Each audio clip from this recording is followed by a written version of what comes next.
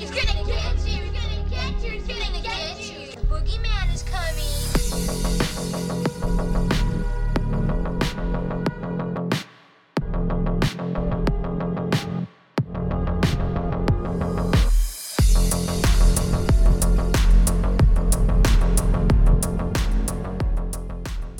Welcome to this week's episode of Daily Horror Habit, the podcast for horror obsessives.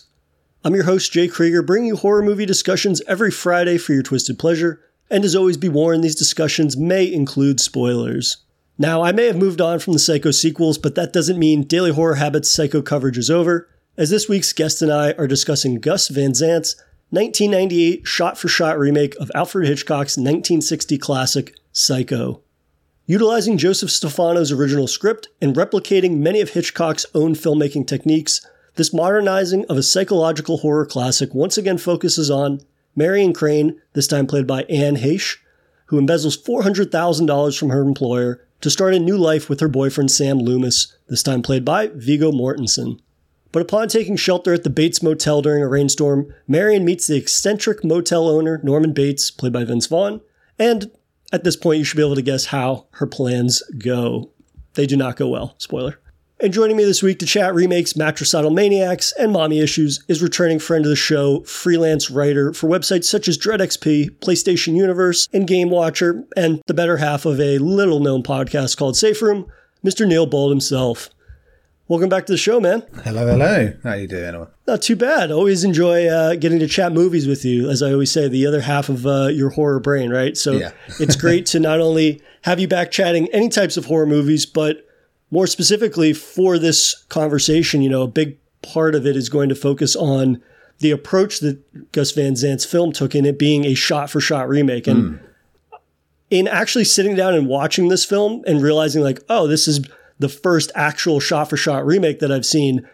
When I hear a lot of other people kind of discuss remakes, they tend to lump in films that perhaps don't necessarily go too far from, you know, like have a major deviation from the original. Like the 2003 Texas Chainsaw Massacre film comes to mind. Like I've heard a lot of people refer to that as a shot-for-shot remake. But in actually watching a shot-for-shot remake, it's like, I don't know that I would actually consider that one to be. Yeah. It's one that maybe is very faithful in it, not deviating from that script too much or, you know, expanding on the lore terribly differently or anything like that.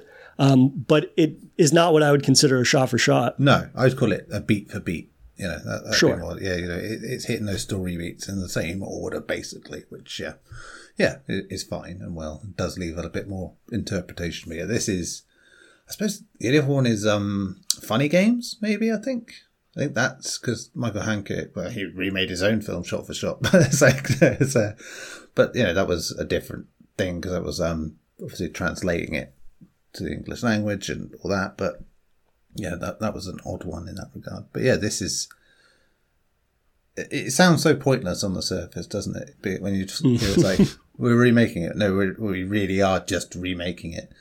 And that oversimplifies it a little bit. But yes, you know, that for all intents and purposes, it is, you know, a shot for shot, as they say. But yeah, I think you have to sort of dig into the weeds of it to really find the fascinating bits and bobs about it. And there are plenty, to be fair. Yeah, you know, I guess when you're talking about this movie or know about this movie in the zeitgeist of film and horror and remakes and these things, before you actually watch it, it doesn't necessarily help going into it and discovering some of Gus Van Sant's quotes about it, right? Because he has a quote, one of those quotes where he's like, well, the reason I remade it is so no one else would have to. Or he also said something along the lines of like, oh, well, a remake is a gimmick or just a marketing ploy because, you know, you take something that's old that has a certain fan base around it and then you just bring it to a new audience and you don't have to do much work. You know, I'm paraphrasing there, but I think that it's difficult, especially for somebody like myself that's just going through the entire series for the first time. And then you get to the remake, it's difficult not to go in with really low expectations based on the fact that, you know, you're trying to live up to Hitchcock's classic, which is, you know, a timeless masterpiece at this point. And at the same time, you know, seeing the director's attitude towards it. But, you know, as you mentioned, I think it's a film that if you're able to get over that initial hurdle of like, yeah, this seemingly insurmountable task, fool's errand, if you will, of remaking one of the greatest films of all time, there's more to it than I think people are willing to give it credit for in some instances, or some people are just downright dismissive of. But I guess before we get into like specifics, just for the audience, what is your general feeling on remakes? Are you typically a fan of them, or how do you feel? Yeah, it's something I've softened on, but I think back to when I think of stuff like Invasion of the Body Snatchers or The Thing, things like that, that had already had, these 50s B movies effectively made of them, and The Blob being another one, which I have great fondness for, but they very much capture the era they're in. And then you had the remakes, which were, very much of their era. And I like that. I like when, if you're going to remake something, don't have to make it exactly the same necessarily. Give it its own identity, really give it the flavour of the times, which there is a bit of in this film. And, I think it's testament to say even that, Dawn of the Dead is one of my favourite films ever. And I don't despise the remake. I quite like it, which is doubly shocking because Zack Snyder made it. And I think that was pretty much the plateau of where my admiration for Zack Snyder was. But very relatable. Yeah, I mean, and that was like basically the only thing that was the same was there was a mall. That was it. And everything else was could have been any zombie movie in the last 20, 30 years. And that's fine. I think that works for it really well. It really just does come down to what you do with it. And one of the things that usually does bug me is when you go for a very plain interpretation of what was there before, or you miss the point entirely. And which is done so many times. I think there's a lot of discussion about that sort of Platinum Dunes era of early 2000s remakes, and generally they're quite good. I think House of Wax is a great example. I think that's a film that I thought was a guilty pleasure then, but I don't really see it that now. I just think it was a pretty damn good horror movie in its own right. Same with stuff like 13 Ghosts, The House on Haunted Hill, things like that, where you can see the correlation. There's fun in what they're doing. They may not be as good in some ways, but they're fun in the same way. They're like an evolution of what those films were doing. They're schlocky, they're silly, they're not entirely serious, and it works fine for them. But so remakes in general don't really have a problem. I think it's just when we get to the shorter and shorter cycles where we get to these remakes, we often talk about this between ourselves in video game terms, where there are games that came out 15 years ago getting remade, and it seems pointless, but then the technology has moved on so much. So you're like, I get it, maybe like that.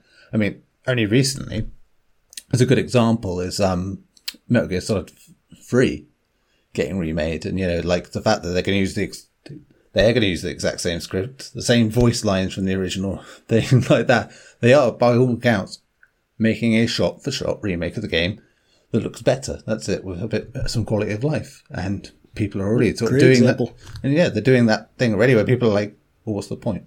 It's like the same people, funnily enough, that were kind of scolding Konami for allowing someone else to take on Silent Hill 2. And maybe, and probably change things there. So yeah, I think it just depends on how precious you are about the thing being remade. I mean, the old adage goes, what was there before is still there. You can still go back to it. I can get how that might sully your memory of it somewhat when you think there's something about it that really ends up being like the popular version of that, maybe. Because that's happened in all mediums, where you get a remake that eclipses the original in sort of pop culture. I mean, The Thing is a great example of that. Try finding The Thing from Another World in this country.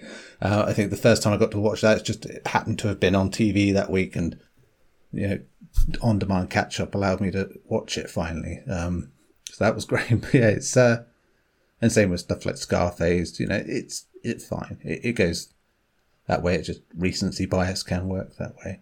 I'm sure the same will happen to some of our favourite films from the last 20 years, where a remake will come out and we're like, oh, hang on, that didn't need remaking like that. but yeah, and there have been plenty already. Let's be fair. Yeah.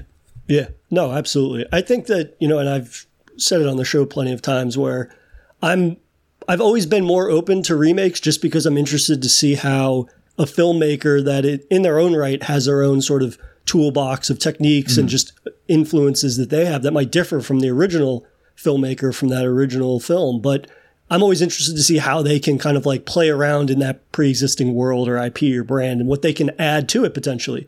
Even if sometimes, they don't end up actually adding all that much that's either notable or even well executed on, or you get maybe perhaps new bits of lore or story that it's like, that kind of goes against the grain of what was established in the original and whatnot. But, I guess the older I get, I just become less and less precious about stuff like that because, as you said, the remakes that they're going to make, and if they adapt into TV series and whatnot, or any other medium for that matter, it doesn't affect the originals that I love for a variety of reasons. So I'm always open to remakes, but I think at the same time, it begs the question, even though we have seen some remakes that are like beat for beat that have been well done, there have also been films that have had a beat for beat approach that at the end of the day, I've kind of just like shrugged at and not really been like, I was like, I mean, yeah, you remade it, but it's like, was it worth the effort, the time, and the energy and whatnot? So going into Psycho 1998 and it being this shot-for-shot approach, I mean, before we even get into, again, specifics, like,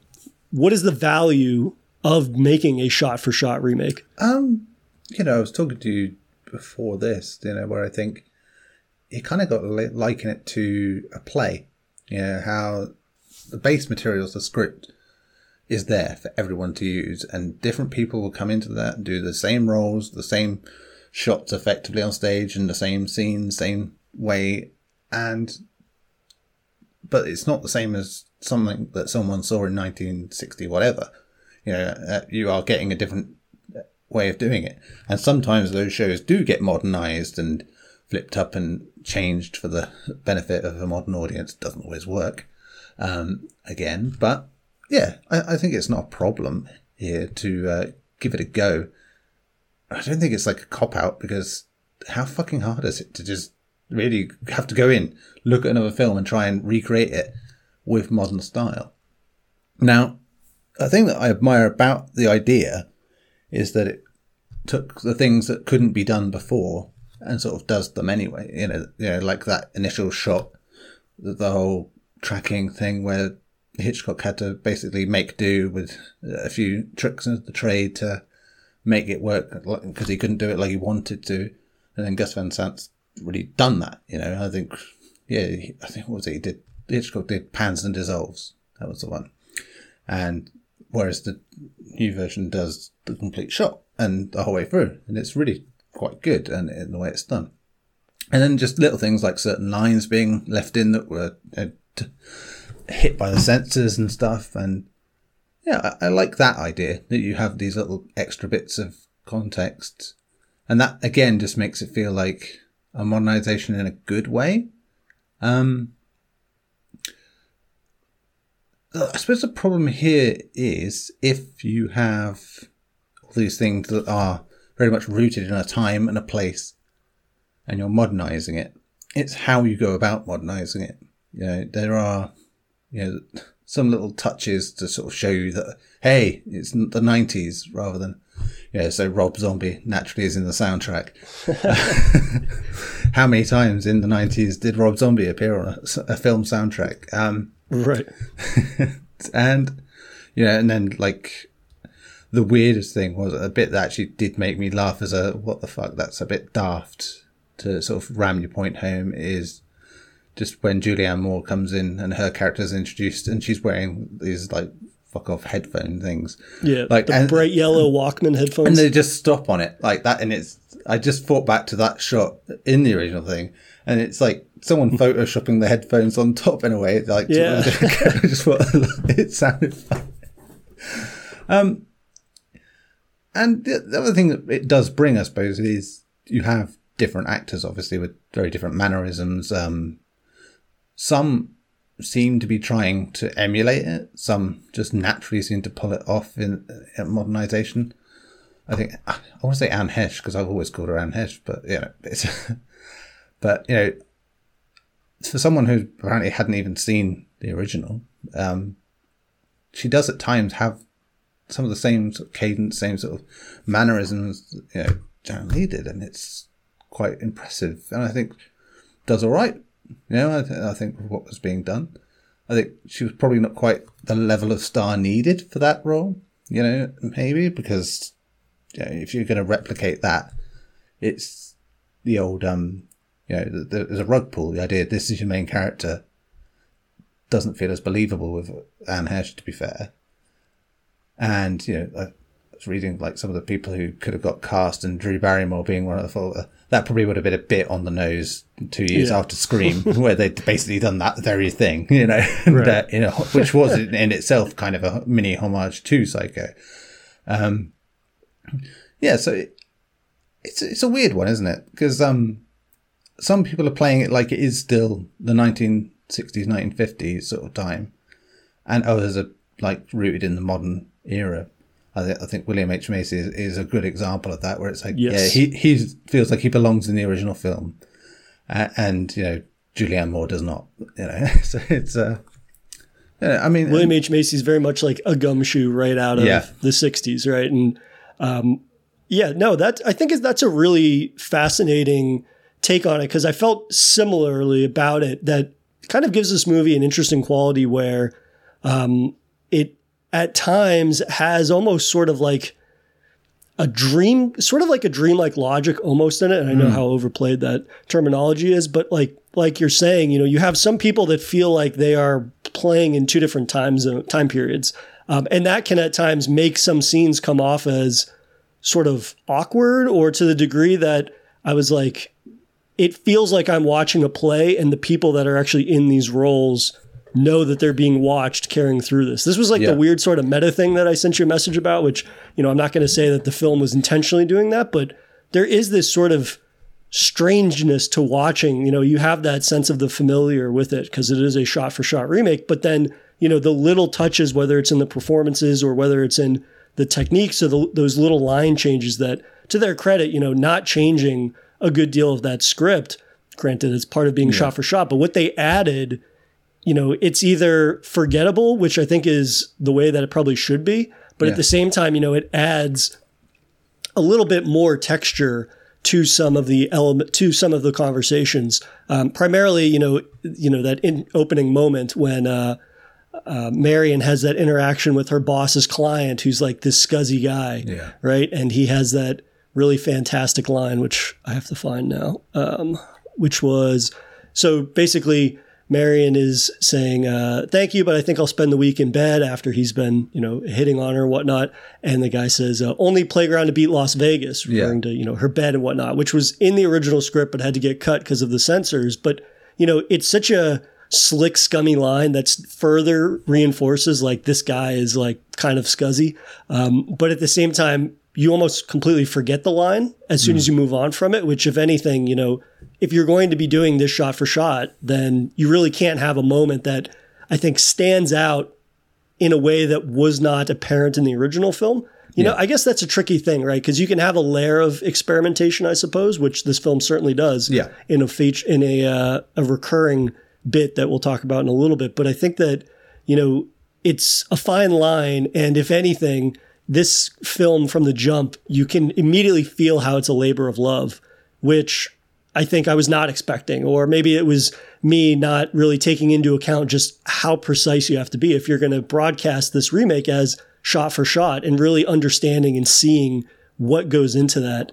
And, there are some little things that have been amended, something like adding digital blood and gore effects, I suppose. But I think overall, the fact that they're able to replicate it pretty much perfectly is a testament to just, while some of Gus Van Zant's comments surrounding the film maybe didn't exactly build up a lot of anticipation to actually sit down and watch this, I was really taken with the fact that, they were walking the walk that they said they would, in a way that I think made this more of a unique experience than I was expecting for a shot-for-shot remake, right? Even if you kind of find yourself going through the paces at some moments, like, yep, that's how I remember it. Yep, this and that. But then, in that sort of familiarity is really something to be applauded, I think.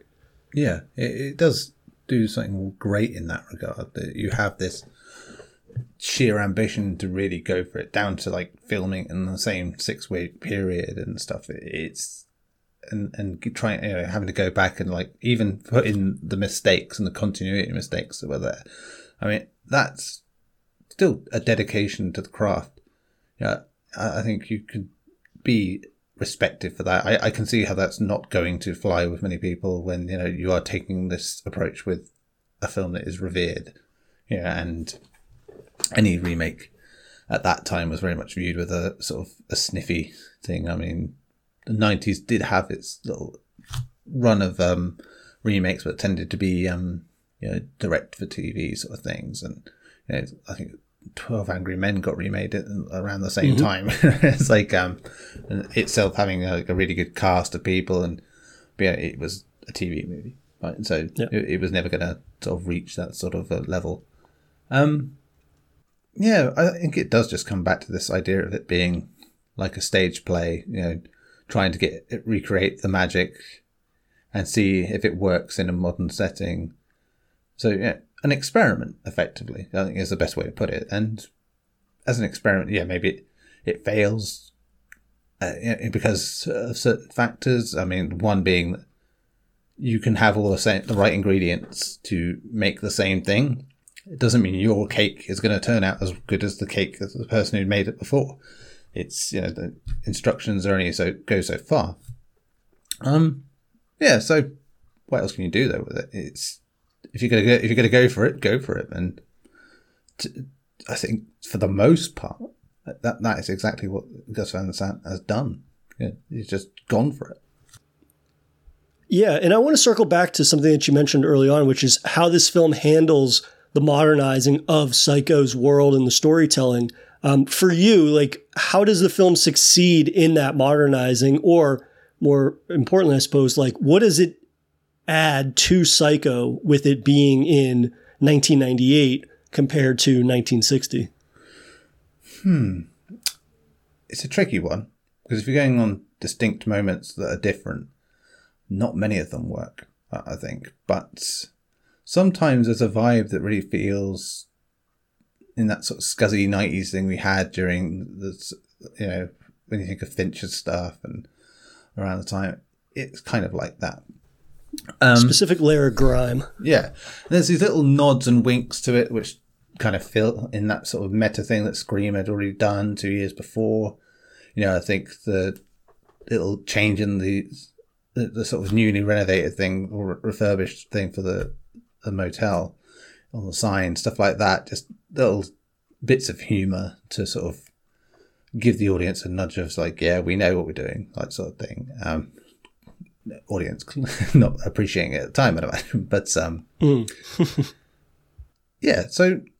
atmosphere wise there are moments it works. And I think, as we've kind of sort of drawn upon earlier, having two different eras kind of clash at times doesn't help it.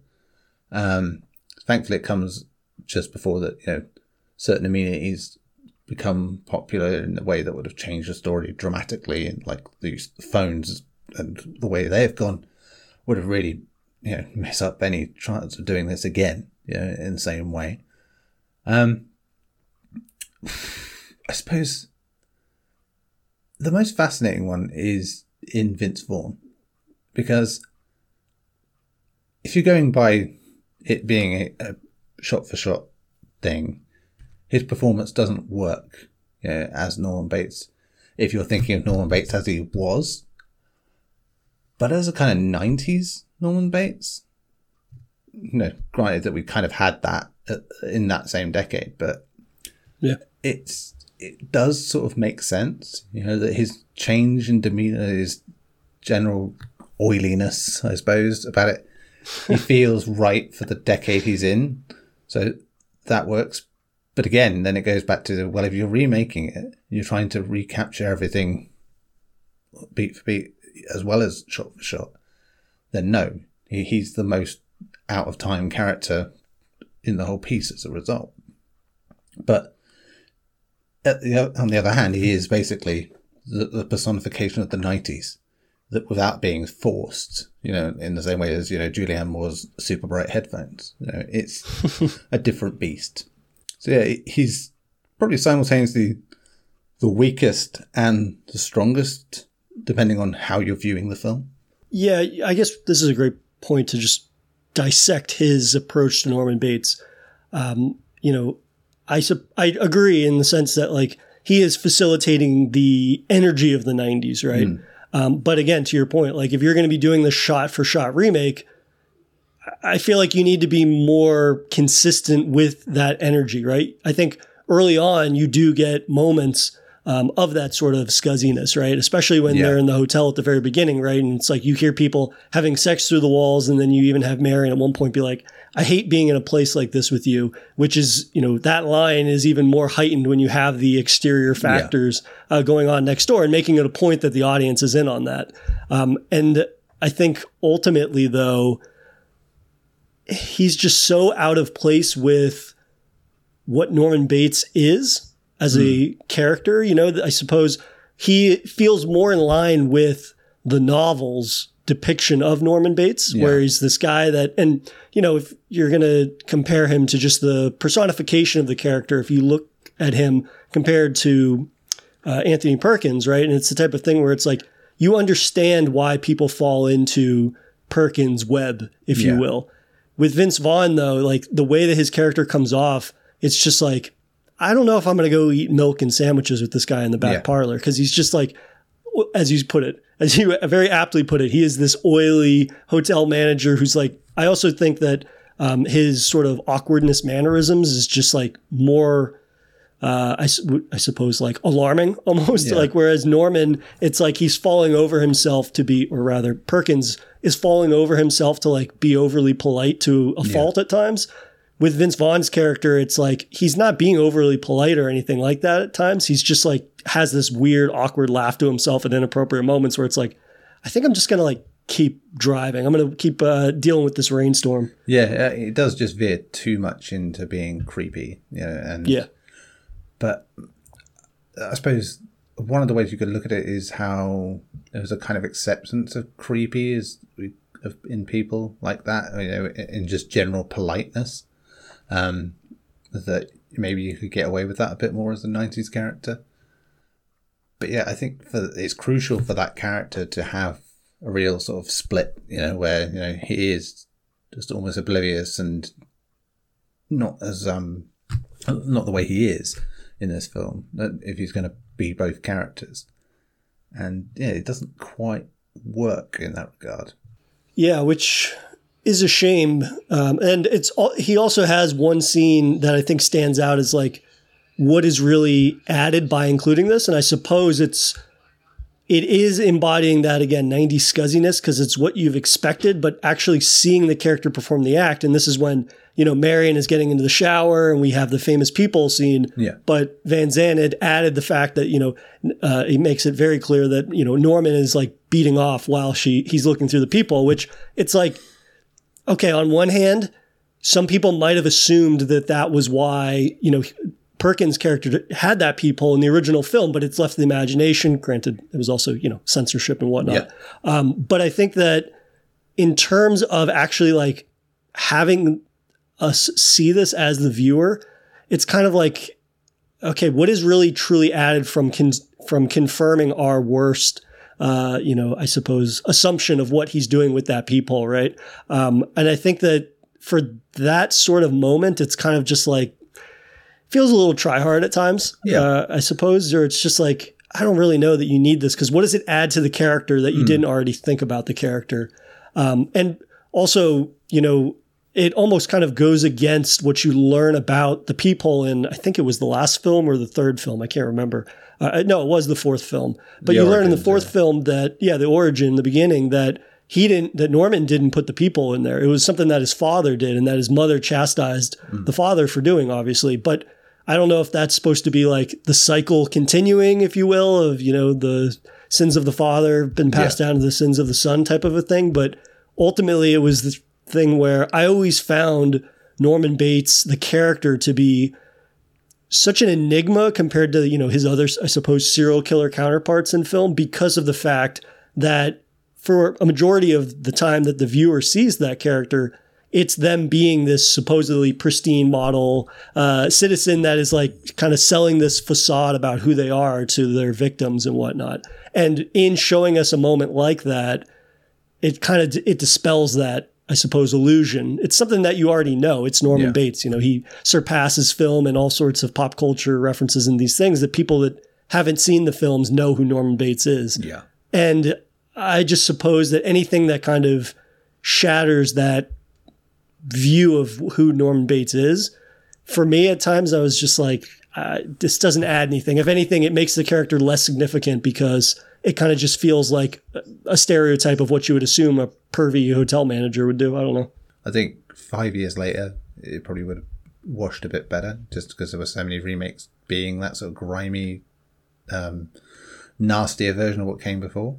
But yeah. But I think ultimately, in terms of the casting, what I found to be most interesting is what we talked about earlier was the fact that you have people that are playing this film pretty straight in terms of just like they're coming to it with this new modern setting and whatnot. But then you have some people that are coming to it and very clearly feel like they're trying to do their best impression of a performance that was rooted in the time period that the original Psycho was obviously filmed in.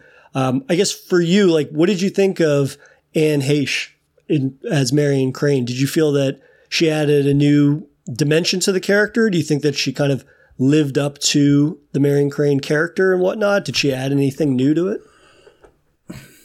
I mean, she brought a lot of herself to it, I think, without having the direct influence. Like I was saying earlier, still managing to sort of get a bit of what was there before, you know, but I don't think she quite conveys the paranoia that Janet Leigh does, you know, in that sort of like, shit, they're onto me, you know, and I think it's not entirely her fault. I just think the way Van Sant sort of frames that whole thing with the voiceovers in her head makes it a little too clear that it's like, this is what she's thinking could happen, like that. And I know that's there in the original too, but it felt more in place with what was going on. I think Janet Leigh just had this quality about her that went in sort of really showing the panicky eagerness to get out of this situation and constantly having this regret for taking this path, if you will. And, you know, it sold this whole idea of like the temptation of just, you know, I could easily get away with this. I could easily take this money and run like that. Something's missing there in Hedges' version of it. Again, I don't know if it's just the character or the way they've plumped up some of the other characters, you know, especially with Sam. You know, I think that they've given him a bit more. And I don't know, and Viggo Mortensen, I think it's just distractingly handsome. So I think it's makes him a bit more prominent for some reason. Sure. And yeah, so it's a weird sort of combination of factors, I think, that mean we don't get the same effect, you know, which happens occasionally in this film where you recreate certain moments and they don't feel as good. You know, I think this and the shower scene in particular, the shower scene is where it whiffs it, really whiffs it, because it's such an iconic scene that how are you going to top it? And I think colour and, you know, better picture quality means that it really just ruins that whole, you know, shadowed face reveal. You know, it doesn't work the same way. In terms of the modernizing aspects of this film, allows, you know, Van Sant to attack certain scenes with the modern techniques that were not available at the time of the original film, as we stated. At the same time, when you apply that to, you know, some of the kill scenes and some of the moments in the original film that were not necessarily due to like technical limitations, but it's just how they went about shooting it, it kind of reveals some of the inferiority, I suppose, which is blasphemous when you're talking about the shower sequence. But the fact that, you know, if you're going to redo that scene, you have to realize that doing that in more HD and having it fully in color is going to do a disservice, I think, to that scene. And I would say that's true of all the kill scenes in the film. Specifically, you know, at the end of the movie, when you have that reveal of, you know, of Norman dressed up as his mother, like, that moment falls so incredibly flat for me because it doesn't have the same sort of, I suppose, mystique of the original film. It's also framed quite differently. That's the one shot I think that is the most one of the most different moments. Instead of having Norman from afar and the light is swinging around, so you're still kind of like half piecing together, oh, is that him dressed up as his mother, or who is this? In this, it's full on, it's zoomed in, and it looks like Vince Vaughn in a kimono with a bad wig on. Like, it's one of those things where when you fully kind of like take away the shadows and everything and sort of the camera trickery, I suppose, of the original, and you're like, oh, here's this more HD, here's this in full-blood color, it kind of takes away from some of that, I suppose, tension, or just overall, it's like I'm seeing far more than I should be allowed to see. It's kind of like if you went back and redid Halloween and you turn the brightness up on all of the, lights and everything. So it's like there's barely any shadows, and it's a guy in a Dickies workman suit and a bad, William Shatner mask kind of thing. Yeah, and I think the physique is an important thing here as well, because Vaughn is also much stockier than Perkins, and part of the reason it works with Perkins is that he's supposed to be a frail old lady, and everything we hear about Norma is that she is just a frail old thing at death's door, blah blah blah, like that. And then every time you do see Norman as Norma, like the body just doesn't work. You can almost instantly identify it as the huskiest guy in the room, effectively. And that just, nowhere is that more apparent than the shot, from above as he's carrying his mother down the stairs. It's like, there's the body, little body, frail as anything, Norman, nah. And it just, if you were really watching this first, which obviously I don't think anyone's doing that on purpose. I hope not. Yeah, if you do, that's great for you, because there's a lot of this would work a lot better. But at the same time, I think it gives away its tells a little easier, and maybe they don't matter as much now in a time where they're almost like embedded into pop culture, where everyone knows, he is his mother. Everyone knows that they do the reveal with the body and all that, and the shower scene, all these things are just there for people who've never seen the film, as you said. But still, if you've got to have the structure, if you're going to make it meticulous work, and Hitchcock, as a director, just fantastic at the old rug pull and the twists and turns, and Psycho is not even like the best example. I think he's done so many films where he's just built that brilliantly. Incidentally, Hitchcock wasn't afraid of a remake himself. He remade one of his own films in The Man Who Knew Too Much. The Man Who Knew Too Much, right? Which I've seen both, and they're not shot for shot, but they are quite good. And I think there's another one. I think it's Saboteur and Sabotage might be the same as well. I think also remakes. So he'd done it, but those were more for he made those in England and then remade them when he was in the US with all the other stuff. But he was great at taking two very separate stories and just making it feel like a connected whole. That always swerved you into it. I think we rush a little quick. I think it is slightly shorter. It feels like it anyway. I believe it is, yeah. Yeah, and I think we get to the point a bit too quickly in terms of like getting out of that initial paranoid, hysteric, To Catch a Thief style thing of like, oh no, she's on the run, and all that stuff, which is really captivating in its own right. It's the thing that makes it feel less like a horror movie in a traditional sense now, but without it, everything else doesn't work. Norman and everything he does is just incidental. He just happens to be someone that ends up in the picture by accident, and that's it. Which has been the basis for so many slasher films over the years since. And I think that's one of the best sort of premises you could do. We're going to end up here for some reason, and that's going to be our lives ruined. But I don't think many films have ever put that much effort into getting that first half right. It always feels very corny and put together, like, oh, yeah, okay, all of these things just happened to happen. That means they had to go off this trail, and now they've got to go into the woods and all that. But here it just feels like perfect structure, works all fine. Yeah. There is a disjointed nature in this where it feels like they're trying to rush through the boring bit. Yes, exactly. It feels like they're kind of making a beeline for those most iconic moments. And, you know, something that I was wondering while I was watching the movie, I was like, are these people delivering their lines too quickly? Because that came off a couple of times when they're having these bits of dialogue. It felt like, while this is shot for shot, at the same time, these scenes maybe feel shorter because it felt like people were rushing through their deliveries and were barely giving the person that they were acting opposite, like, enough time to really almost like grasp what was just said before they are immediately responding. Like, that was a weird sort of quality to this that I was like, okay, yeah, I'm familiar with all of these beats and these scenes and these bits of dialogue, but there is something very off about this. And part of it could be, you know, the performances, which I don't necessarily have like a great deal of issue with, other than Vince Vaughn, who I think established I was not a huge fan of his performance. But overall, it feels like there's no sort of just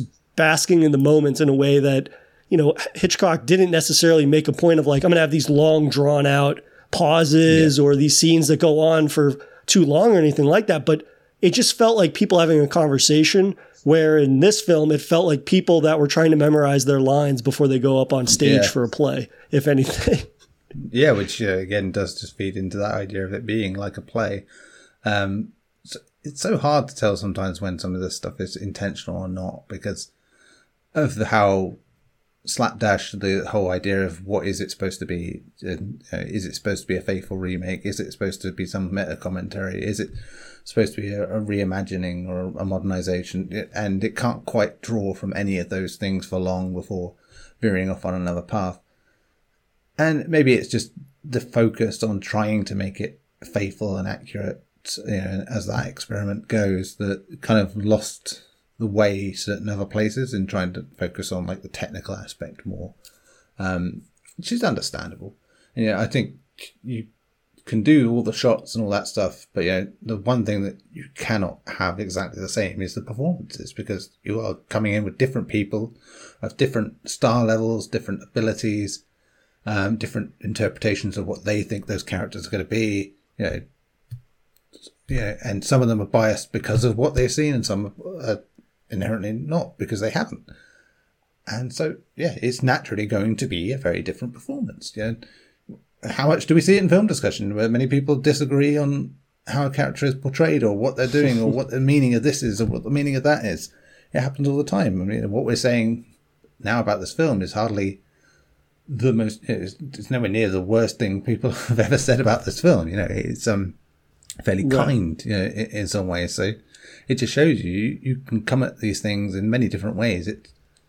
You bring your bias to something, and intentionally or not, you are going to change it as a result. What I've been thinking about while you've been saying that is, while this film, again, has a slew of performances that I would not necessarily say are, ill-fitting it all the time or are poor portrayals of these characters, something that I found very distracting, though, which maybe is just a byproduct of when this film was made in the late 90s, and, not to say they don't make star-studded films nowadays, but it's the type of thing where I found it so distracting that this film, every single role is filled by somebody notable in film, whether they are a leading person, whether they're known for supporting or a character actor. Like, that was one of the things that kind of threw me a little bit. And, it is probably has largely to do with, I'm not as well familiar with the original actors in the original Psycho, their, entire bodies of work. And in this film, obviously it being a much later film, close to, my generation, I was much more familiar with everybody in this film. And I found that to be distracting to a fault, which I'm sure influenced my perception of even some performances that I didn't necessarily feel were a letdown or anything like that. But I'm like, I suppose in Vince Vaughn's case, though, I'm like, oh, that's the guy from Dodgeball, and now he's jerking off looking through a peephole type of thing. Like, it's one of those things where it's like every role I have 4 or 5 different points of reference for them. And I start thinking about that as soon as they show up, and then doing the mental math of like, okay, well, they're this big of a star, so how long are they going to be alive for, this or that? Yeah. But granted, it being a remake, I know everybody's fate. Yeah, and I think I said to you beforehand, it's like the most distracting thing for me was it felt like I was watching some sort of secret Paul Thomas Anderson film, because so much of the cast had been, it was in his sort of 90s, 2000s run, in Macy, in Moore, and it's, yeah, that was funny in itself, but yeah, it is possibly the most late 90s, early 2000s cast when you think about it. I know Viggo Mortensen wasn't really like a big deal yet, but he was probably going on to do that film, The Lord of the Rings, after this anyway. I did laugh at seeing that he'd been in another Hitchcock remake the same year, in a remake of Dial M for Murder, which is that's an interesting little twist, to find out. So he was on a roll, that one. So it's an odd one. I mean, I suppose the weirdest thing is just stuff like little roles getting taken up by character actors.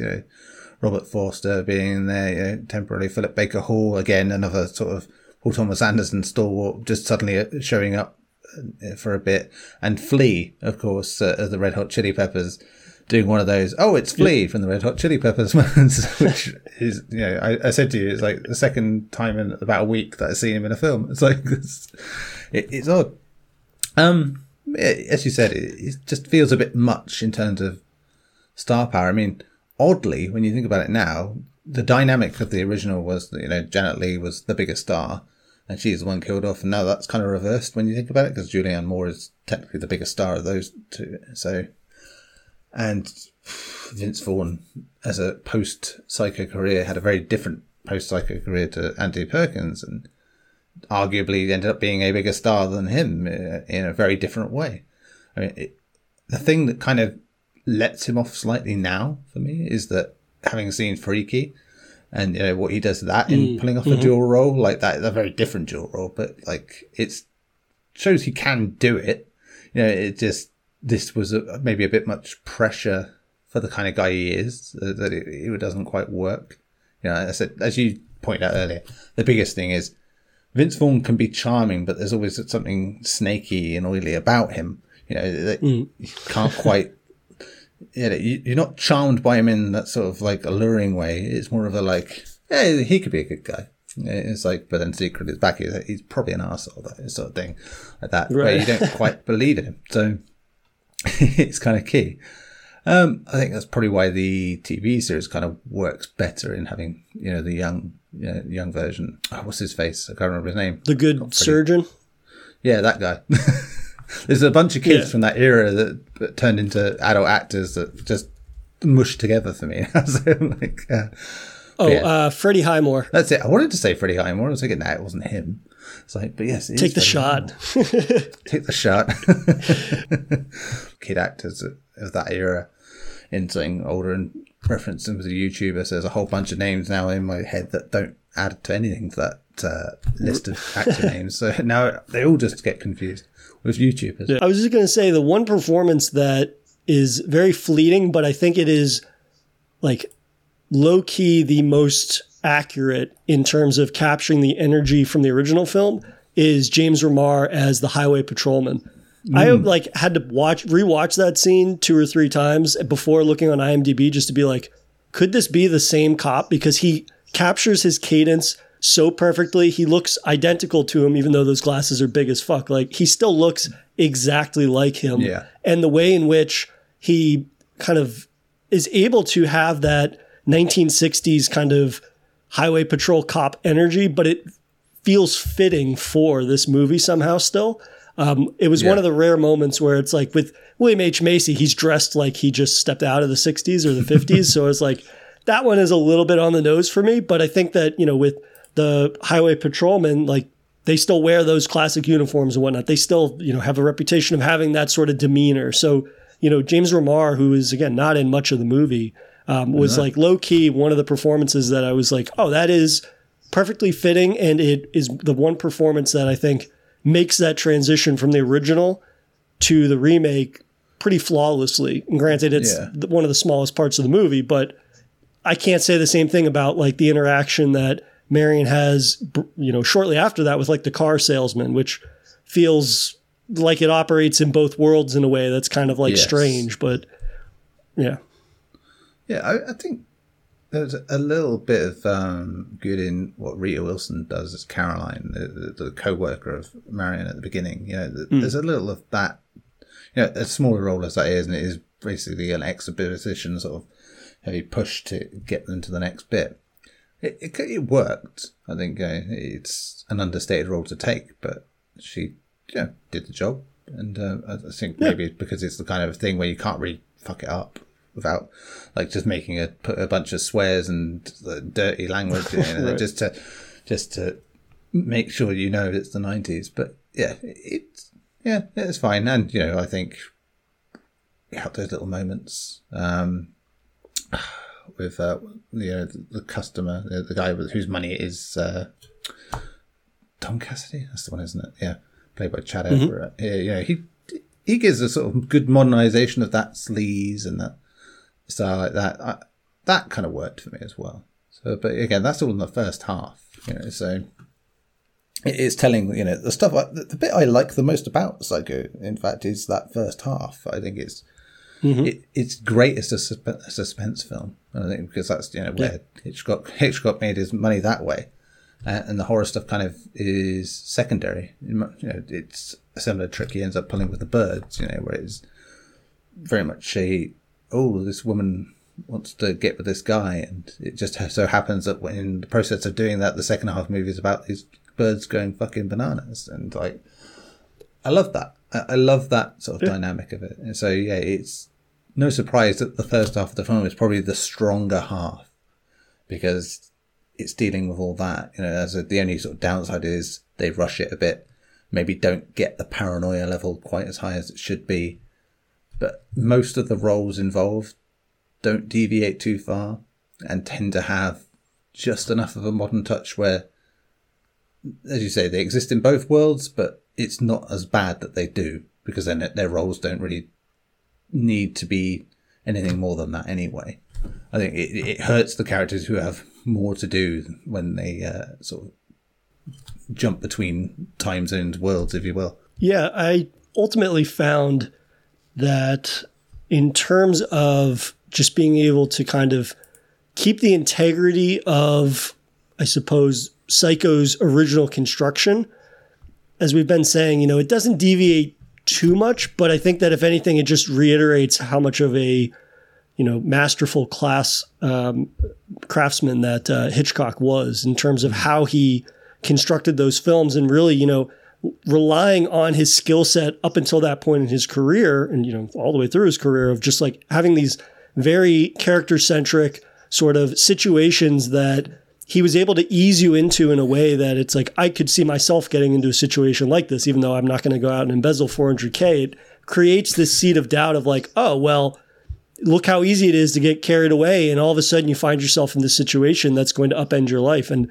really leading with that for the first half of the film, even almost more than the first half of the film, it also does a service to the horror aspects, which if the movie was focusing on Norman Bates from the outset, Psycho probably would have ended up being more in line with horror films that, people kind of see what is happening right from the jump, to the degree that it lacks that not only surprise, but also it's kind of like, okay, well, I guess we're going to stretch this as thin as we can. And then by the end of the film, you're kind of over the initial scare, if you will. It's what you always talk about with like, if you reveal too much of the monster early on, you might as well throw the third act away because nobody's going to be scared of it anymore.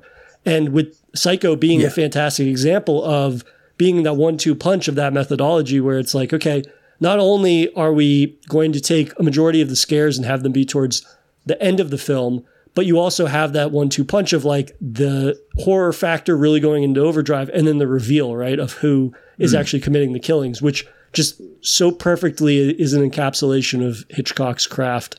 But there's one aspect to the kills that I thought was really interesting. And I think ultimately I've settled on that I'm a fan of it, and it's an addition of Van Zant's. And it's not the blood, which honestly, I didn't think really added anything other than being notably like pretty dodgy CGI for the period. Though I'll admit, having recently seen Winnie the Pooh, Blood and Honey, it still leagues above the blood in that. So it's, score one for 1998. Add that. Yeah, I'm going to add that to the old Wikipedia page for Psycho.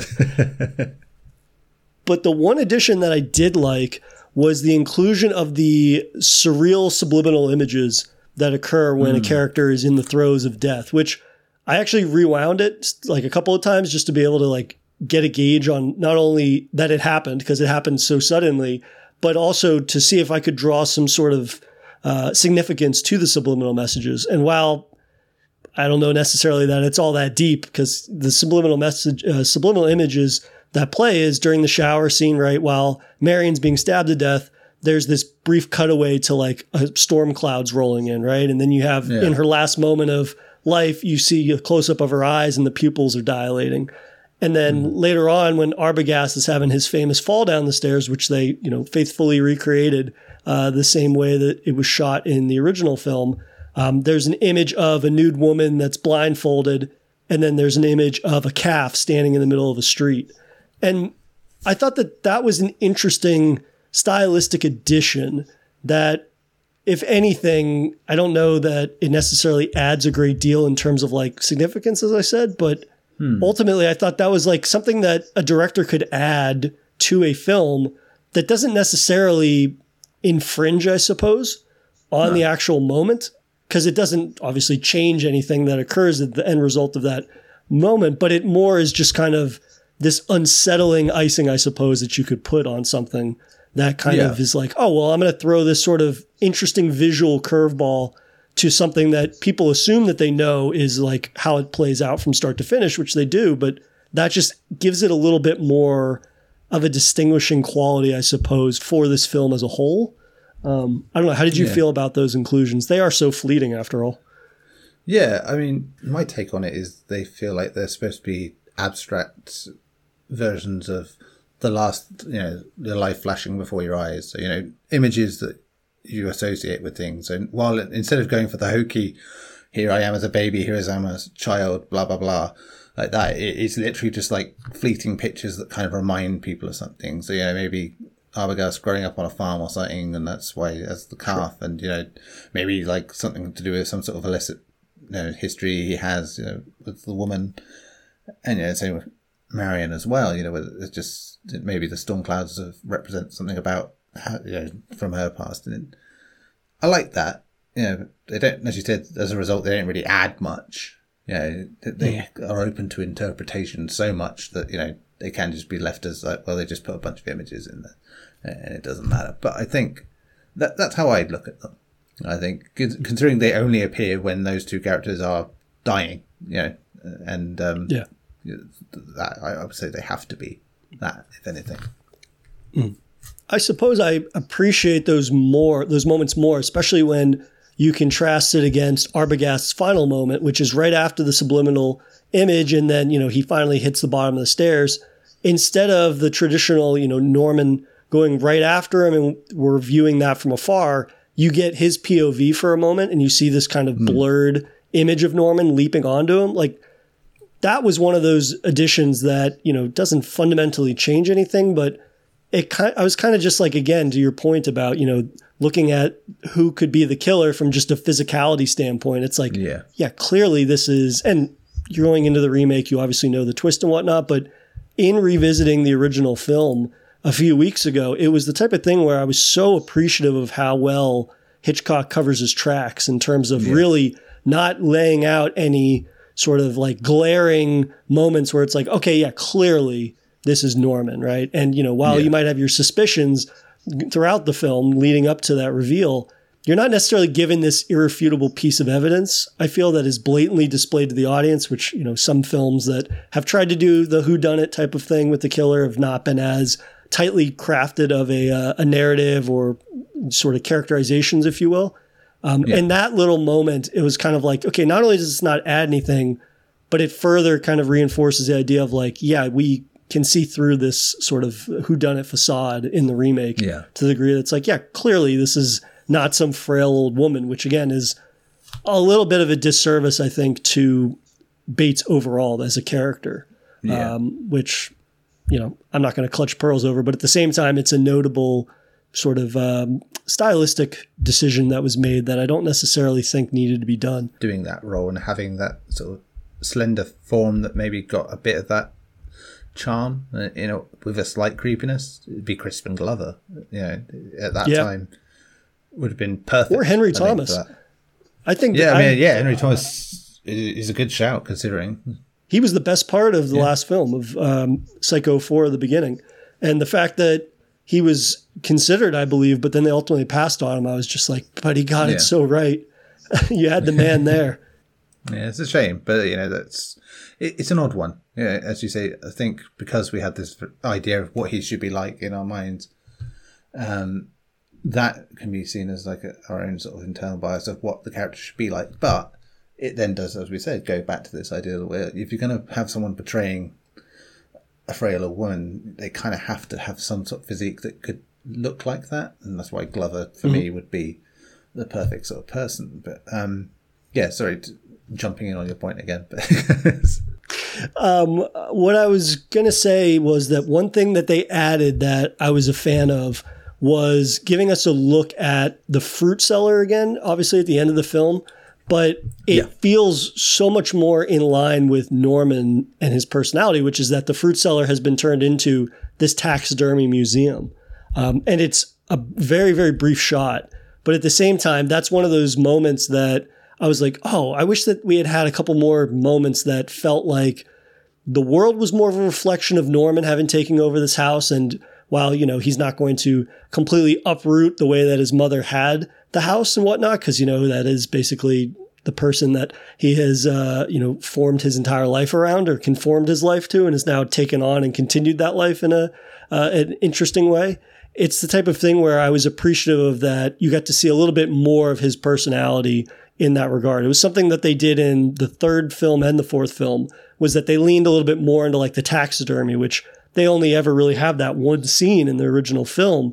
And then the second film, there's not a lot done with it, but it was just interesting again to see what you would assume his character would be doing off screen, right? And so I was a fan more of that, but it's such a fleeting bit. And then it's followed up with that final confrontation between obviously Norman, who's dressed up as Norma, and then he has that fight scene with Sam, which goes on longer than it does in the film. And that is really another moment that I think highlights, like, maybe you should have just like kept this scene the same length that it was in the film, because the fight scene continuing is not only not very well choreographed, but it's like, what does this really add other than, Viggo Mortensen tussling around with Vince Vaughn? Yeah, which I don't know if there's a required... I don't think there's a particular kink for that out there. So it was a check in the box for somebody, I suppose. So I'm sure. Well, maybe there is. If I'm wrong, by all means.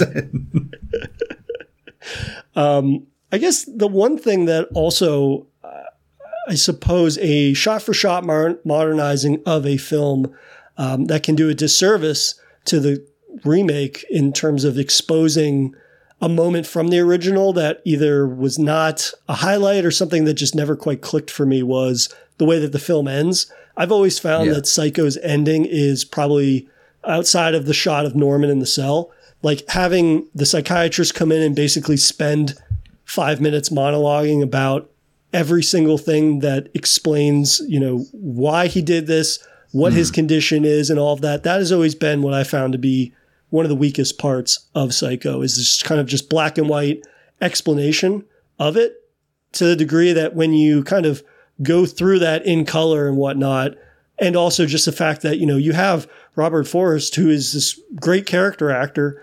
At the same time, though, it's like, I don't think the writing for that scene is even particularly well done. So you have this guy that is dealing with material that is kind of whatever at that point. And it's just a scene that feels so unneeded because of how much it explains. I was like, if there had been a moment to amend in this entire film, I probably would have gone with that. But, that's, again, maybe I'm being a little precious about how much I appreciate the ending of the original film. Yeah, I think you're not wrong in some respects, because I think it is a product of its time where you needed to have it to sort of get through to audiences what the fuck has just happened, sort of thing, because it was a difference is we know what's happened here, and again, that comes to be a problem in general with this film, where it's like, are you pretending that the original doesn't exist and just whatever, and going that sort of way? But yeah, so maybe the monologue could be clipped, but again, if you're trying to do it as it was, you kind of have to keep it. Just some things don't age as well in terms of like repeating. I think a good example of the opposite is Peter Jackson's King Kong, using the same final line. It still works. It was Beauty Killed the Beast is just short and sharp enough that it works. I think you can't, but doing a 5-minute monologue that explains everything after the fact when we're already a savvy audience coming into it, in a post-meta horror era, it kind of just reads like, we know.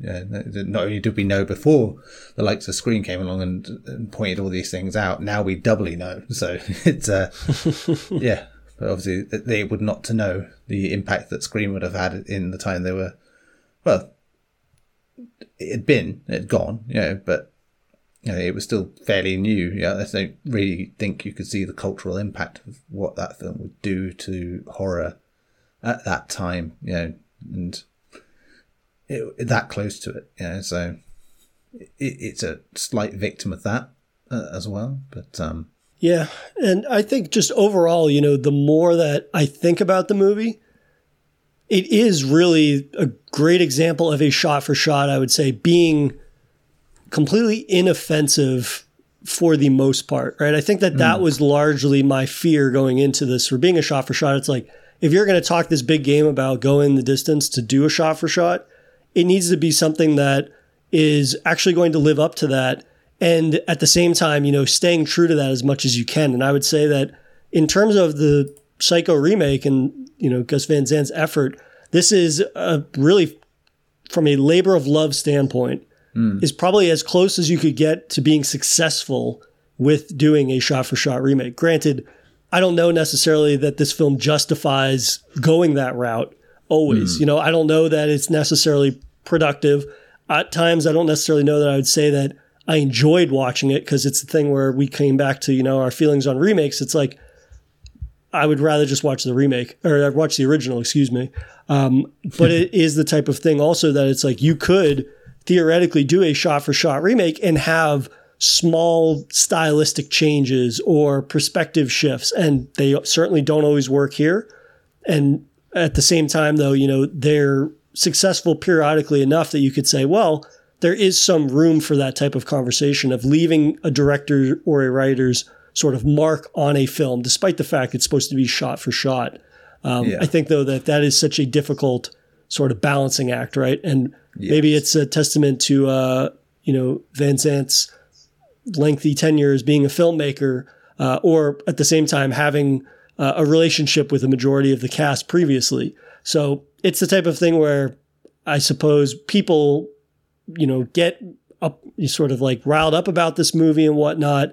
And you understand why, it doesn't have a good score on Letterboxd, but I think that has more to do probably with, fandoms and whatnot, or people that just are against remakes or have perhaps a more reductive view on remakes of like, well, they just want to make more money because it was popular in the past, which, to Gus Van Zant's own quotes coming back to bite him in the ass, it is the type of thing where there's definitely a part of that here for why perhaps that was the genesis of the project. But when you're going to these great pains to not only recreate scenes, but also to improve upon them with techniques that were not available in the past, you're not doing all of that just because this is something that it's like, oh, I'm just going to make money off of this because Psycho is this massive horror, film. Yeah. And I think what it did help do is kind of make it very clear that Hitchcock movies are a very particular type, and recreating them exactly, it just tends to feel like parody. No doubt, no reason why, Rear Window has been parodied so many times that to do it again in any form feels like a parody. I mean, Disturbia being a good example, where it is, it's odd. And, it's while people have tried, I mean, last year we had a game version of Vertigo, which was terrible, but by all accounts, by the sound of it. But it's still going to happen. You're still going to get those ones. And I think A Perfect Murder was the one that's the remake of Dial for Murder, which was Michael Douglas and Vigo, as we said, being part of that film. And all right. Rebecca, I think Ben Wheatley remade that.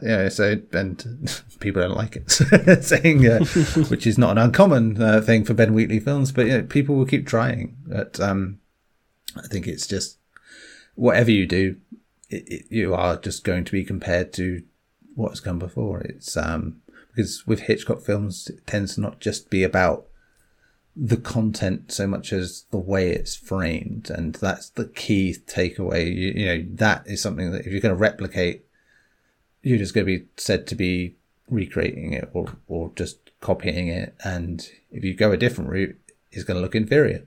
Simple as that. You have to really come up with something distinct to make that properly. But it's an odd one, isn't it?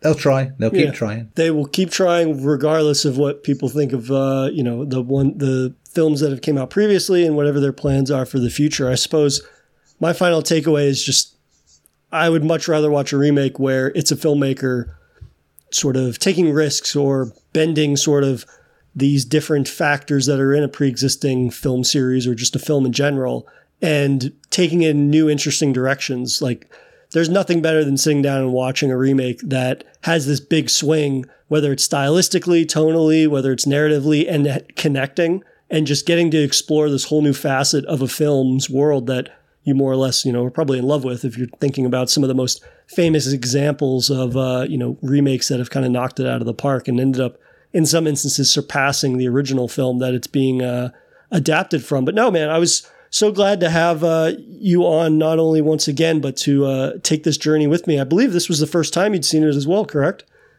Yeah. It was like, again, one of those things where nothing about it seemed like I was going to watch it. And sorry, just to quickly throw this in, because I only just now discovered this and gone, oh my God, it's true. In terms of remakes of Hitchcock films, Mission Impossible 2 is a remake of Notorious. Whoa. This is I'm going to have to do some research on that one. Holy shit. Like scene by scene. Yeah, that is now like, wow. Yeah, it's not like even hidden either. It's like, that's like a bombshell. I'm trying to connect all of the dots, and that's blowing me away. And there you go. Another example of a not good Hitchcock remake. Yeah. Oh, man. Well, to be fair, I think John Woo's strength lied in other aspects of that film. But no, I think that, it's, I suppose, that's a crazy revelation right there. I know. That goes up there with that trivia about the knife being accredited to John Woo in this film, which is 3 years earlier. So, Christ, that's a weird connection.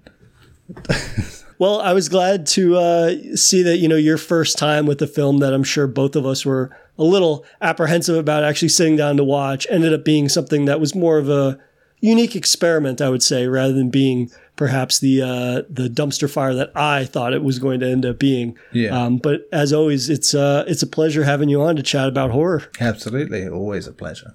Thank you for listening to another episode of Daily Horror Habit. You can follow the show on Twitter at Daily Horror Pod or give me a follow at NotFunnyJ. Thanks again for listening, and I'll see you guys next week.